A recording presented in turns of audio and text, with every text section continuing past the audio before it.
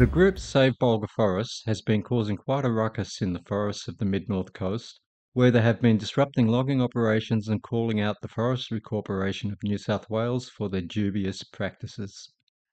No Fibs is pleased to present this podcast from citizen journalist Teza Campisi, who visited the community camp in Elands, where there is a long history of environmental activism.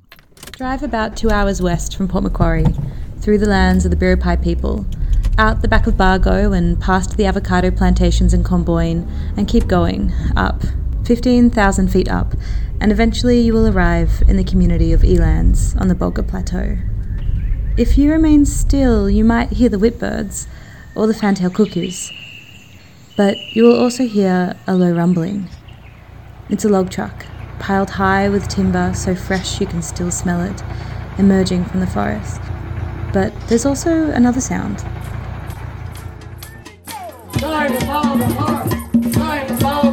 I'm locked on here at Herons Creek Sawmill. Just stopped a huge wood chip truck. I am in tree sit in Yarra Forest. We've got 3 machines which we've managed to stop. A collective of protesters under the banner Save Bulga Forest has been disrupting forestry operations across the region, calling out what they see as unsustainable forestry practices in New South Wales. So how did this group emerge, and what drives them to action? To understand this, we need to begin with the story of the Bulga Plateau itself. The forests of the Bulga Plateau always were and always will be Biripi country. The isolated plateau was a place of refuge, an ark carrying little pockets of deep thyme, harbouring a mosaic of subtropical rainforests tangled with vines and epiphytes, as well as cool temperate forest communities, with ancient species such as the Antarctic beech, which had been growing there for 100 million years. Yet, this was all to change upon the arrival of Europeans. So 1912, farms available on the plateau for settlement, and the first dairy farmers arrived.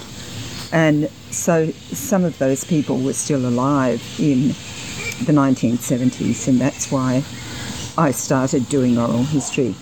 That's the voice of Helen Hanna, a local historian speaking to me amid the ruckus of the Flying Fox colony in Wingham. Her historical account offers a glimpse at the harsh life ways of the first colonial settlers who, with hands and hardened resolve, carved out their homesteads on the plateau. They had to see that their children didn't wander too far from the shack that they were living in, because they would get lost in the bush. And then there were animals like the eastern native cat, which would come in and kill their chooks, and they depended on eggs as part of their nutrition. The forests were a thing of danger, and were quickly converted to thousands of acres of ryegrass and paspalum.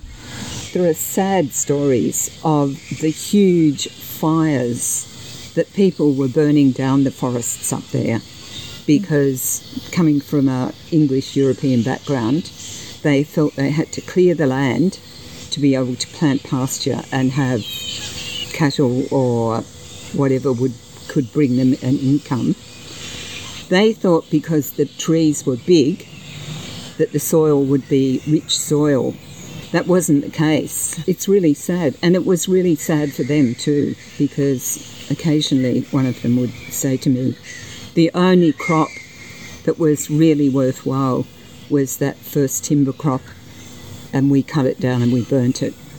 When people went into hard times, like the Depression of the 1930s, then people were able to sometimes sell off some of the timber on their properties, and that way they could get enough money.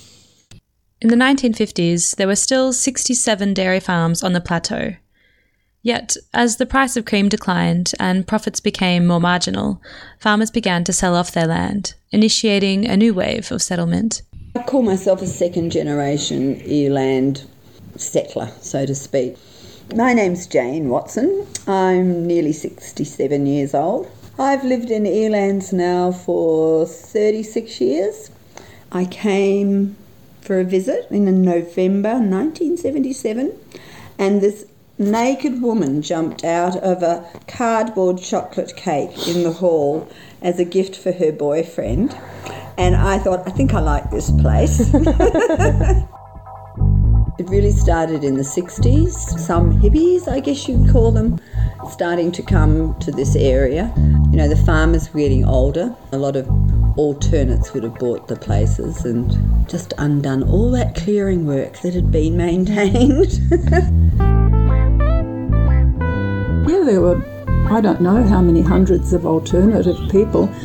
That's the voice of Jenny Allison, who, like Jane, also moved up onto the plateau in the 80s. 60% of the newcomers had tertiary qualifications. They'd all been to university. They were graduates. Some had PhDs, master's degrees.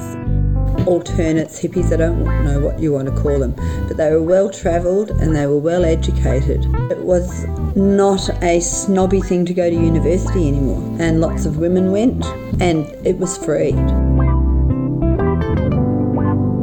There was lots of markets and dances, and there was an amazing amount of art going on. Like, artists were attracted to the beauty of the area. I think areas of the East Coast just benefited from their wave of new settlers that came in. Accompanying this new wave of settlers was not only the aroma of patchouli, but a new set of fundamental values, in which social justice and environmental ethics were paramount. We'd grown up in an era of the Vietnam War and apartheid and all these things where you had a right to protest, and you did protest. And that just sort of continued up here. So what triggered the first stirrings of forest action on the plateau? It was the wood chip trucks. Wood chipping came in 1988, I think, and where there'd been the occasional log truck with big logs on it, but when the wood chipping started, there were 8 to 10 log trucks a day with these little saplings on them. The first concern of the community was for the school bus and the traffic, because it's a very narrow, winding mountain road with a steep drop over the side. We're fairly isolated and we had magnificent forests out there. It was the 80s when they really started to exploit what was out here. Equipment was getting better. The timber on the lowland country was getting scarcer because we had been logging it for 150 years. So now they had to go where the resource was, and the resource was in the hinterlands. When logging up here ramped up, was watching these huge trees, maybe 2, sometimes only 1 tree come out per log truck. Wow. And we all started going, what is this? And we all just went out there and started looking, basically.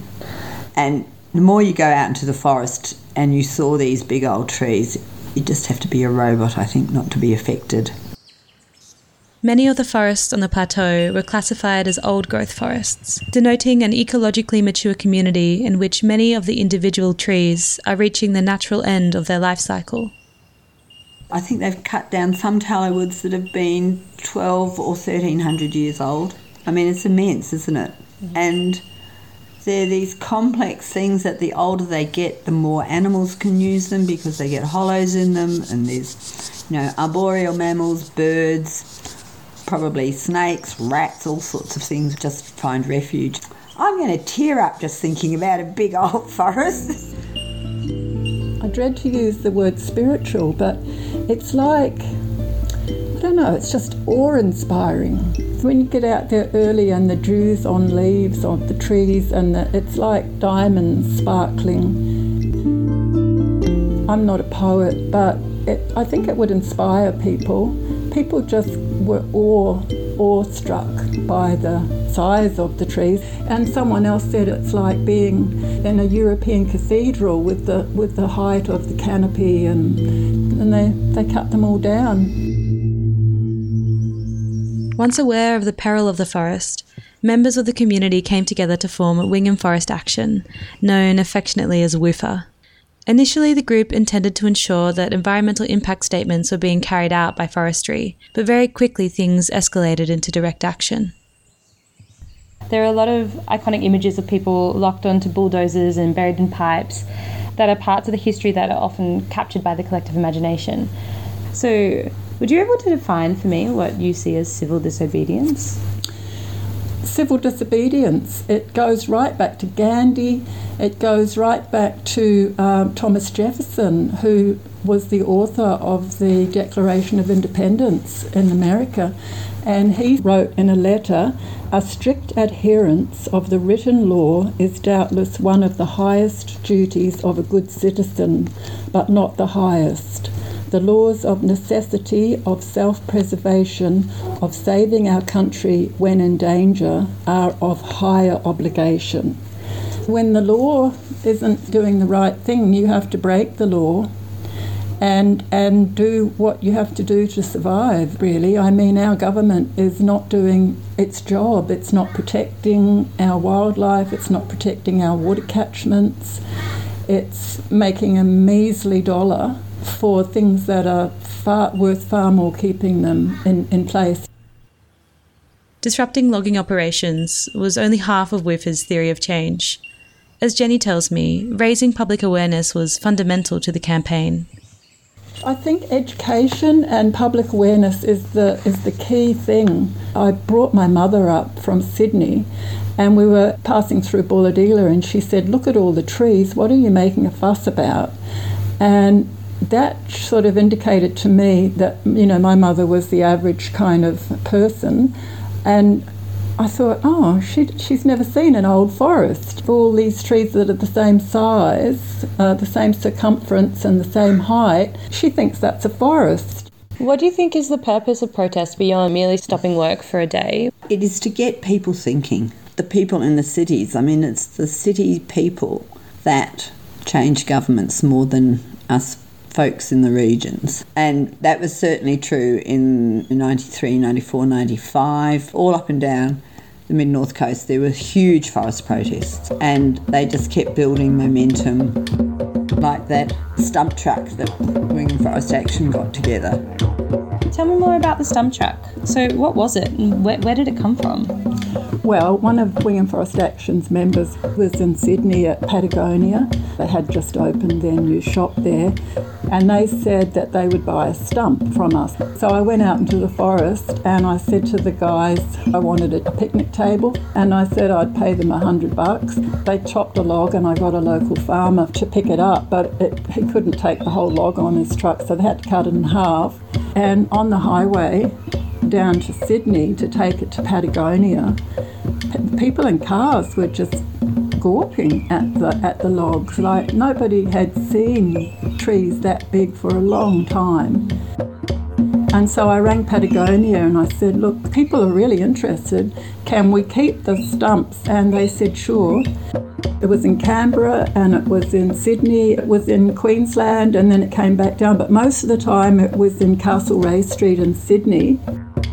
Until you actually see the size of an old growth stump and you, in your imagination, turn that into a tree of relative height, you could actually see people recognising and understanding what an old growth tree was. I think we collected about 93,000 signatures on a petition over that 6 months. We got lots of donations in the buckets. The buckets kept the whole thing rolling for 6 months, and it was leading up to the election. Our campaign for 8 years led up to Bob Carr's election, and he got in on Green preferences, and in the tally room the night of the election he thanked the Greens for their preferences and said there would be a moratorium on old growth logging. Under Bob Carr, 17,500 hectares of forest were made into national parks on the plateau. Despite this, logging continues to occur, and 30 years on, the community is still calling out what they see as the dubious practices of the timber industry. You have to have faith that we will get it together. In the end, it's always us, the common people, really, that change things. And the more we are pitted up against this 1% that owns 99%, this capitalism that has nothing except profit, the more it has to be us, the people, that change all these things. Not far from the community camp established by the forest protesters with Save Bulga Forest are the Ellenborough Falls. It's a place where you can touch that immensity of evolutionary time. The rock face on the opposite ledge is 550 million years old, predating the very evolution of vascular plants by some 130 million years. Water cascades 200 metres into the gorge below, where you can still find groves of red cedar and tallowood trees. As you walk down, sometimes you can feel the vibration of the water pounding the rocks. This is Jarrah Hicks, who is one of the community organisers and facilitators with Save Bulga Forest. So I'm Jarrah Hicks. I live here in Elands. I've lived here for 3 years. I moved here with my husband, Jai Allison, who was born in Taree, but, born and raised in Elands. Even though I didn't always grow up here, it's always been a home for me. What is it about the plateau that you think makes it so magnetising for you? For me, it's definitely the forests and the river. The forest is just so peaceful and majestic and so bold and powerful, but so calm and still. The river is the lifeblood. It's amazing to live somewhere that you can swim and drink the water at the same time if you want to. I heard a woman speaking, and she did a study of all of the rivers in New South Wales and studied the water quality over time. And the Ellenborough was the only one whose water quality was improving over time. And a lot of that is because a lot of the catchment is forest.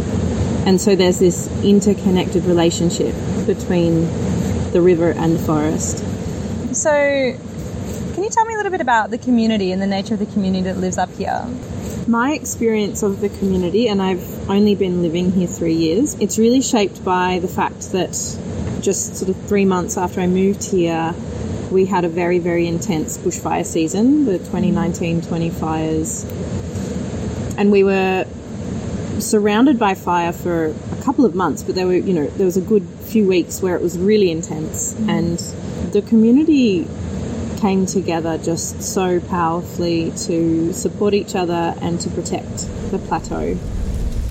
That summer, bushfires devoured 5.5 million hectares of forest in New South Wales. The fires approached Elands from multiple directions all at once, burning right up to the opposite side of the falls where Jarrah and I sit. Some of the rainforest gullies didn't burn, but a lot of that area that's the sort of the in-between rainforest and the dry eucalypt forest, where the brush box trees are, a lot of that burnt, and so we've got a lot of standing dead brush box because they don't have the epicomic growth. They reshoot from the bottom. They have to start again. We're witnessing the type of landscape change and ecosystem change that comes with climate change and with more frequent and hotter fires. This isn't the type of fire that the landscape has known before.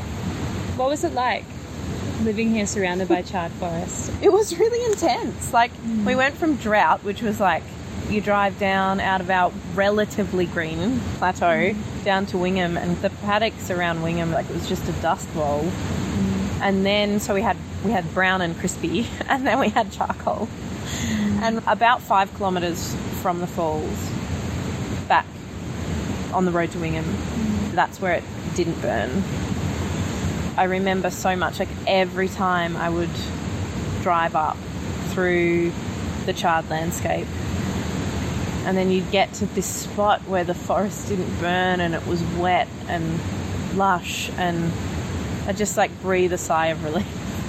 So you mentioned the community organising during the fire response. Do you think that the history of the forest activism that occurred in Elands has affected the way that the community is able to organise in the face of climate disasters and emergencies? I haven't thought about it in that way before, but yes, I would definitely agree with that. I think the forest campaigning is it's a grassroots movement. It's a bit anarchistic. There are leaders, but it's also quite diffuse leadership structures, and there's a willingness to do things because it's needed, not necessarily because it's illegal. And I think in our fire response, all those things applied. We had to self-organise. People just found roles, and we found ways of operating that were helpful. The local RFS was very hesitant to have people stay on the mountain when the recommendation was that people evacuate. And they were very hesitant to give roles to people who weren't trained and covered through their volunteer program. But at that time, there were fires raging in so many of the other communities and all over the state.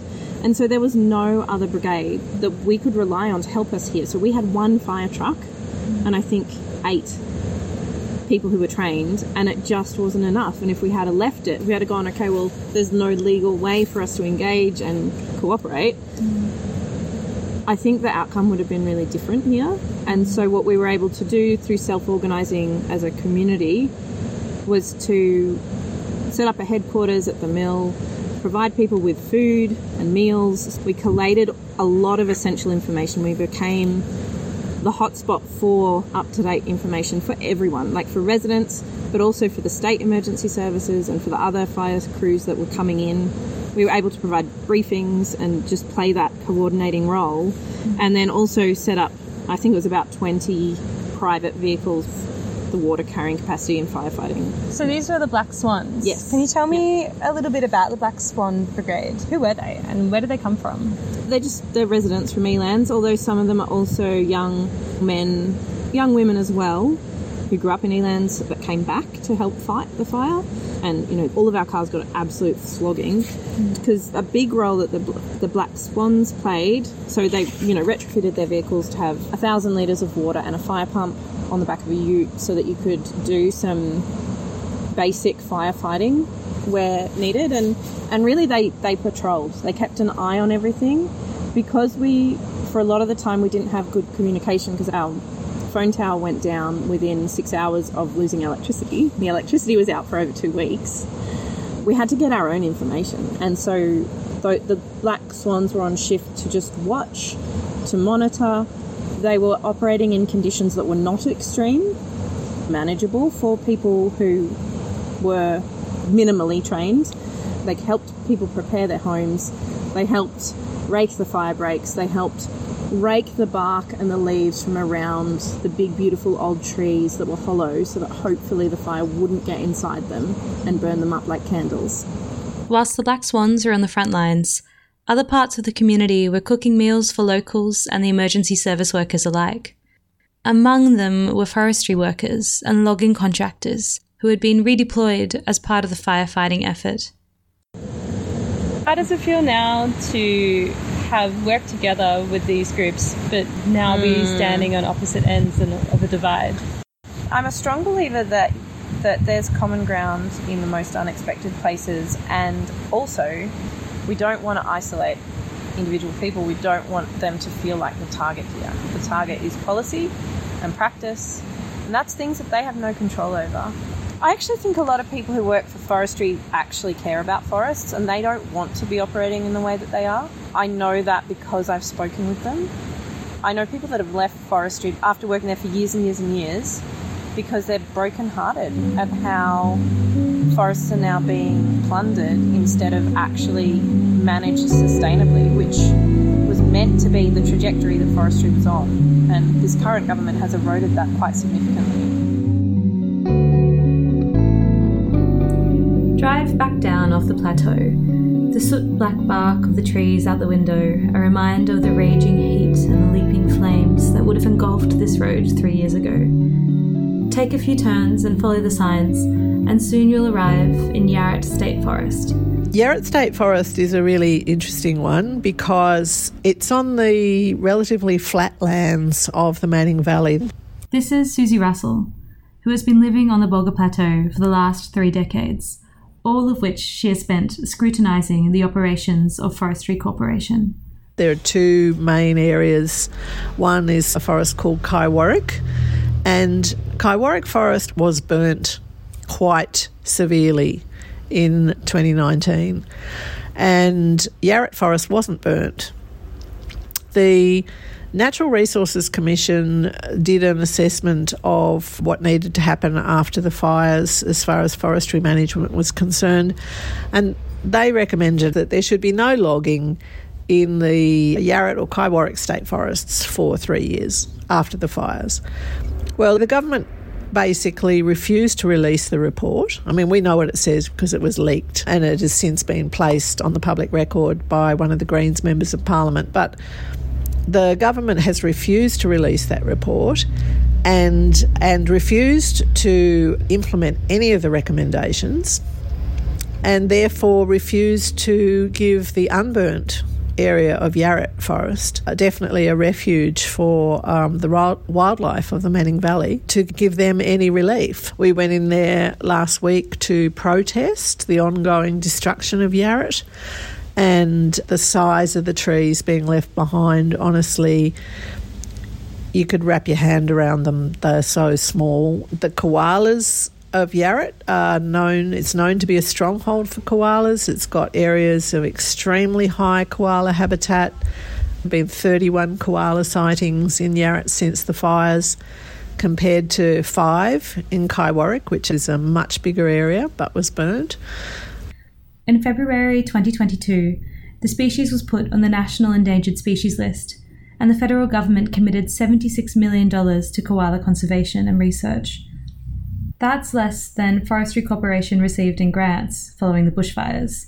So it's a really important area for the local koalas, and yet it has been offered not only no protection, but we believe that it's actually being logged illegally because there are requirements that forestry are meant to manage their operations in space and time so that there isn't a large cumulative impact in any one place. We've only just got some good satellite comparative images where you can see the extent of the clearing that's been going on in Yarra, where a significant proportion of the canopy has been removed right across the whole forest area. And the plan at the moment is to completely log the entire Yarra State Forest over the next few months. And that's hardly dispersing your operations in space or time. It's quite the opposite, in fact.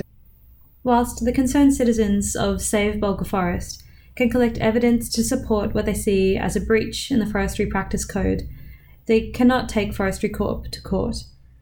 In the past, public interest litigation has played a major role in revealing non-compliance with environmental laws in public forests.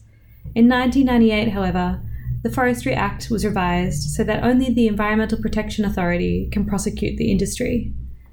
As such, the effective regulation of Forestry Corp lies in the hands of the elected government. So there is an upcoming election in New South Wales this year, in March. What are some of the policies that are currently on the table from the major parties in terms of protecting our native forests? Well, the Liberal National Party has nothing. They've signed contracts for ridiculously large amounts of wood.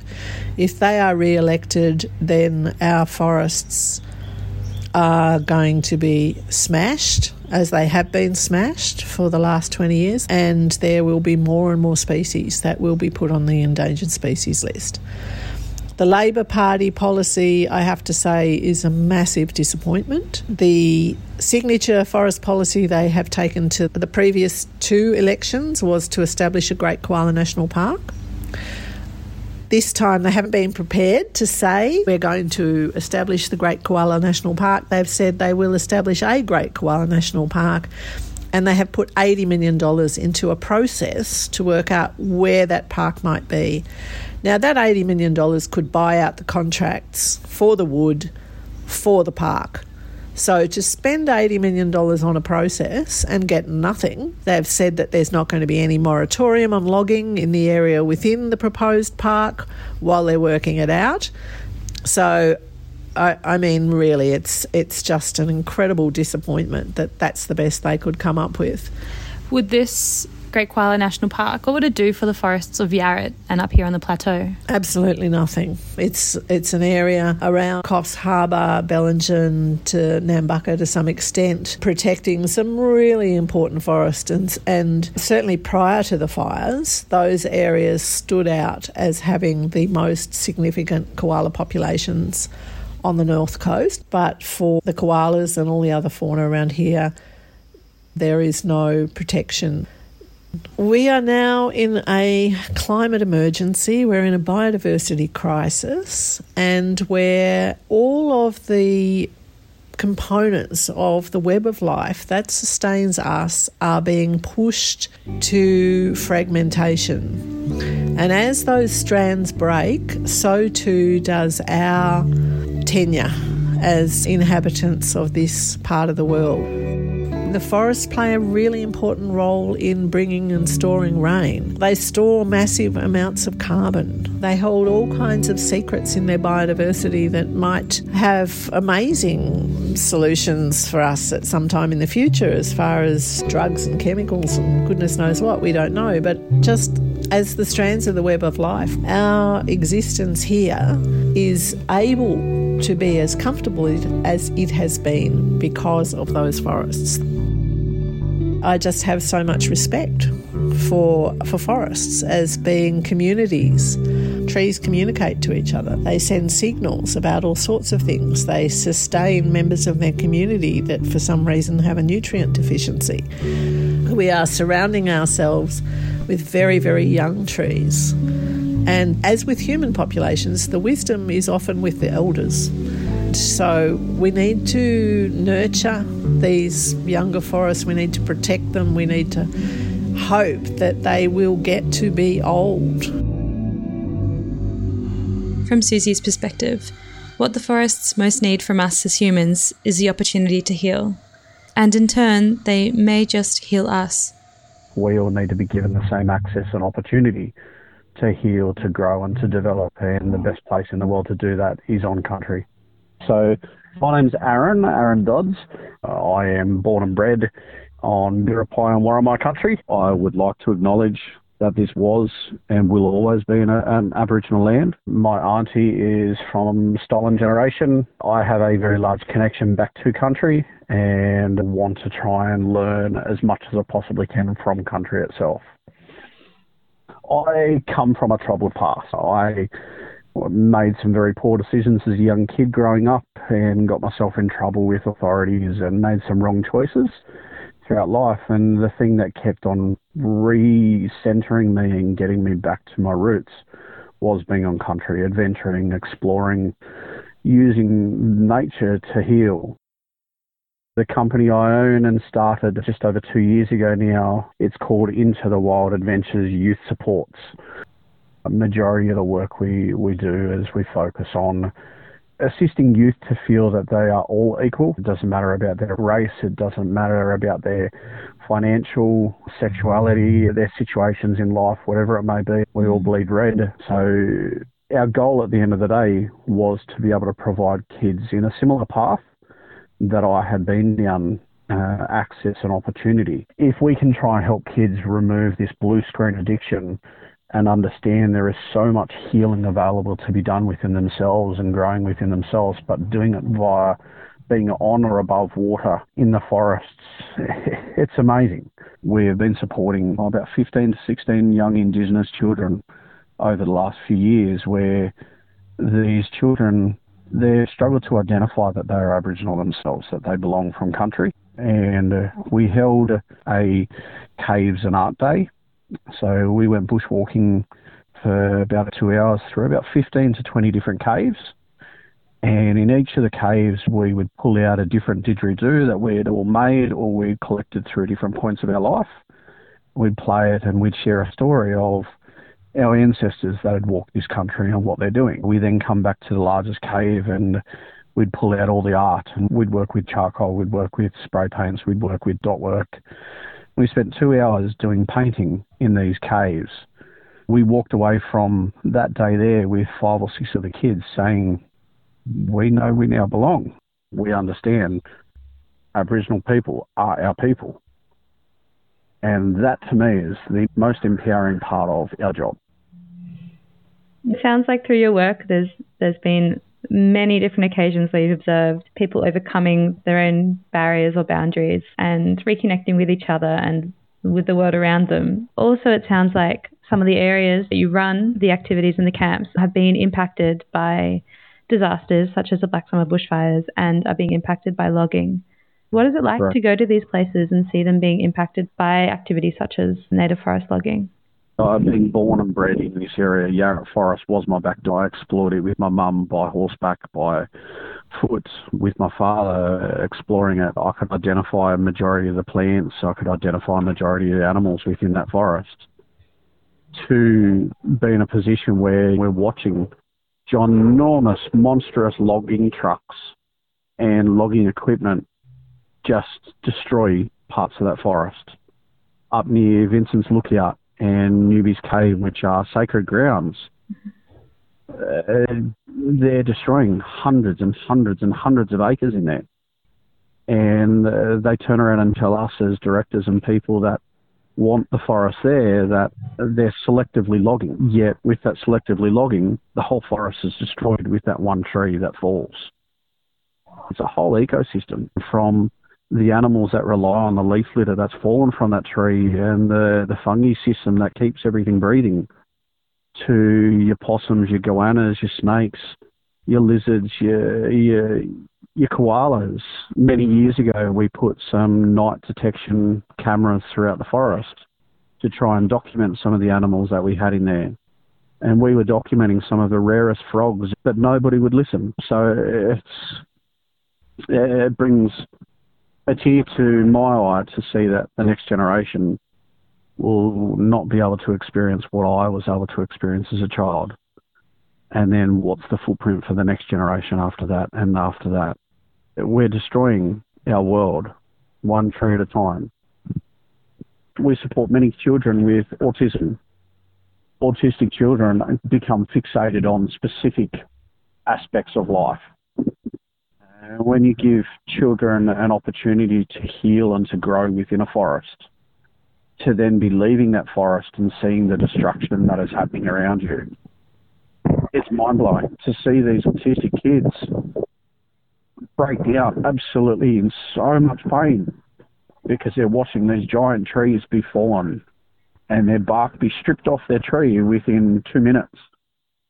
So we're watching an area that had an ecosystem there be destroyed within 2 days. These kids that we're talking about, that we've been helping quite often in the forest, in the last 5 years, these kids have dealt with COVID, they've dealt with multiple bushfires, they've dealt with multiple floods. And because of that, their socialisation and the trauma and everything that they've gone through, to be then given an opportunity by us to heal in these natural environments. But to get there, you've got to drive through trauma, or to leave that place of healing, you've got to drive past trauma. It's mind-blowing. The Bulga Plateau is a place where Aaron often runs into the wild camps. Recently, he brought a group of youth that he was supporting to the Save Bulga Forest community camp, set up in the public lands near the Ellenborough Falls Reserve. So the campaign, Save Bulga Forest, engages in civil disobedience. So that is, protesting the logging of native forests by intentionally breaking laws, such as obstructing workers and rigging up platforms in forests that are closed to the public for timber harvest. So what would you say to someone who might see it as inappropriate to be bringing the youth in your care to a camp where people are acting outside of the law? To me, it's a peaceful movement. At the end of the day, these people that supposedly are acting outside of the law, their movement is not to cause harm to the law, to not cause harm to other people or individuals. Instead, it's to actually protect our forest, to protect our future, to make sure that the next generation actually have a forest, that they have a future. For me to bring these youth to this peaceful movement, it was an opportunity for these kids to start to learn not what a teacher teaches them, what the curriculum says this is that, and the law says this is that. To actually see with their own eyes and use their own feet to give them a choice to actually make those decisions for themselves. The destruction that is occurring within our ecosystems for human greed at the moment, to log our forests, to send our timber overseas, but we can't support the people that are homeless within our own communities or the people that are the most vulnerable. We have an ecosystem that's trying to regrow because of floods and fires, yet they're allowing these monstrosities to come in, and I don't know who's ticking that box. I would love them to actually come and spend a week in the forest and heal and see what the forest can actually do for them before they start taking those trees away. What do you think needs to happen next in the lead up to this upcoming election for forests to really make it onto the agenda and to get protections for them? I think there are a range of things that people can do. I mean, if you have the capacity to be able to go to an area where there are a group of people who want to help in defending their forest, then go, be there, help. Once you're there, you don't have to be arrestable. You can cook meals and prepare media packages and all those things. If you can't do that and you live nearby, then maybe you can organise public meetings, information meetings, have a stall. If you're a bit further afield, you can write letters, bombard the potential decision makers. So, for example, the leader of the opposition, Chris Minns, who may be the next Premier, let's bombard him with communications that say this issue is important. Why aren't you saying anything about it? I think trying to elect candidates where they have actually said we will support forest protection. So there's a ring of independents in northern Sydney who have come out quite strongly. Some of them identify as teals and some of them are just independent. It's really important that we try and see that some of those people get elected to Parliament and that they can then use their voice. Hopefully they'll be in a balance of power situation. Explain to people how preferences work so that they understand that they have power with their vote and they don't waste it because every vote counts.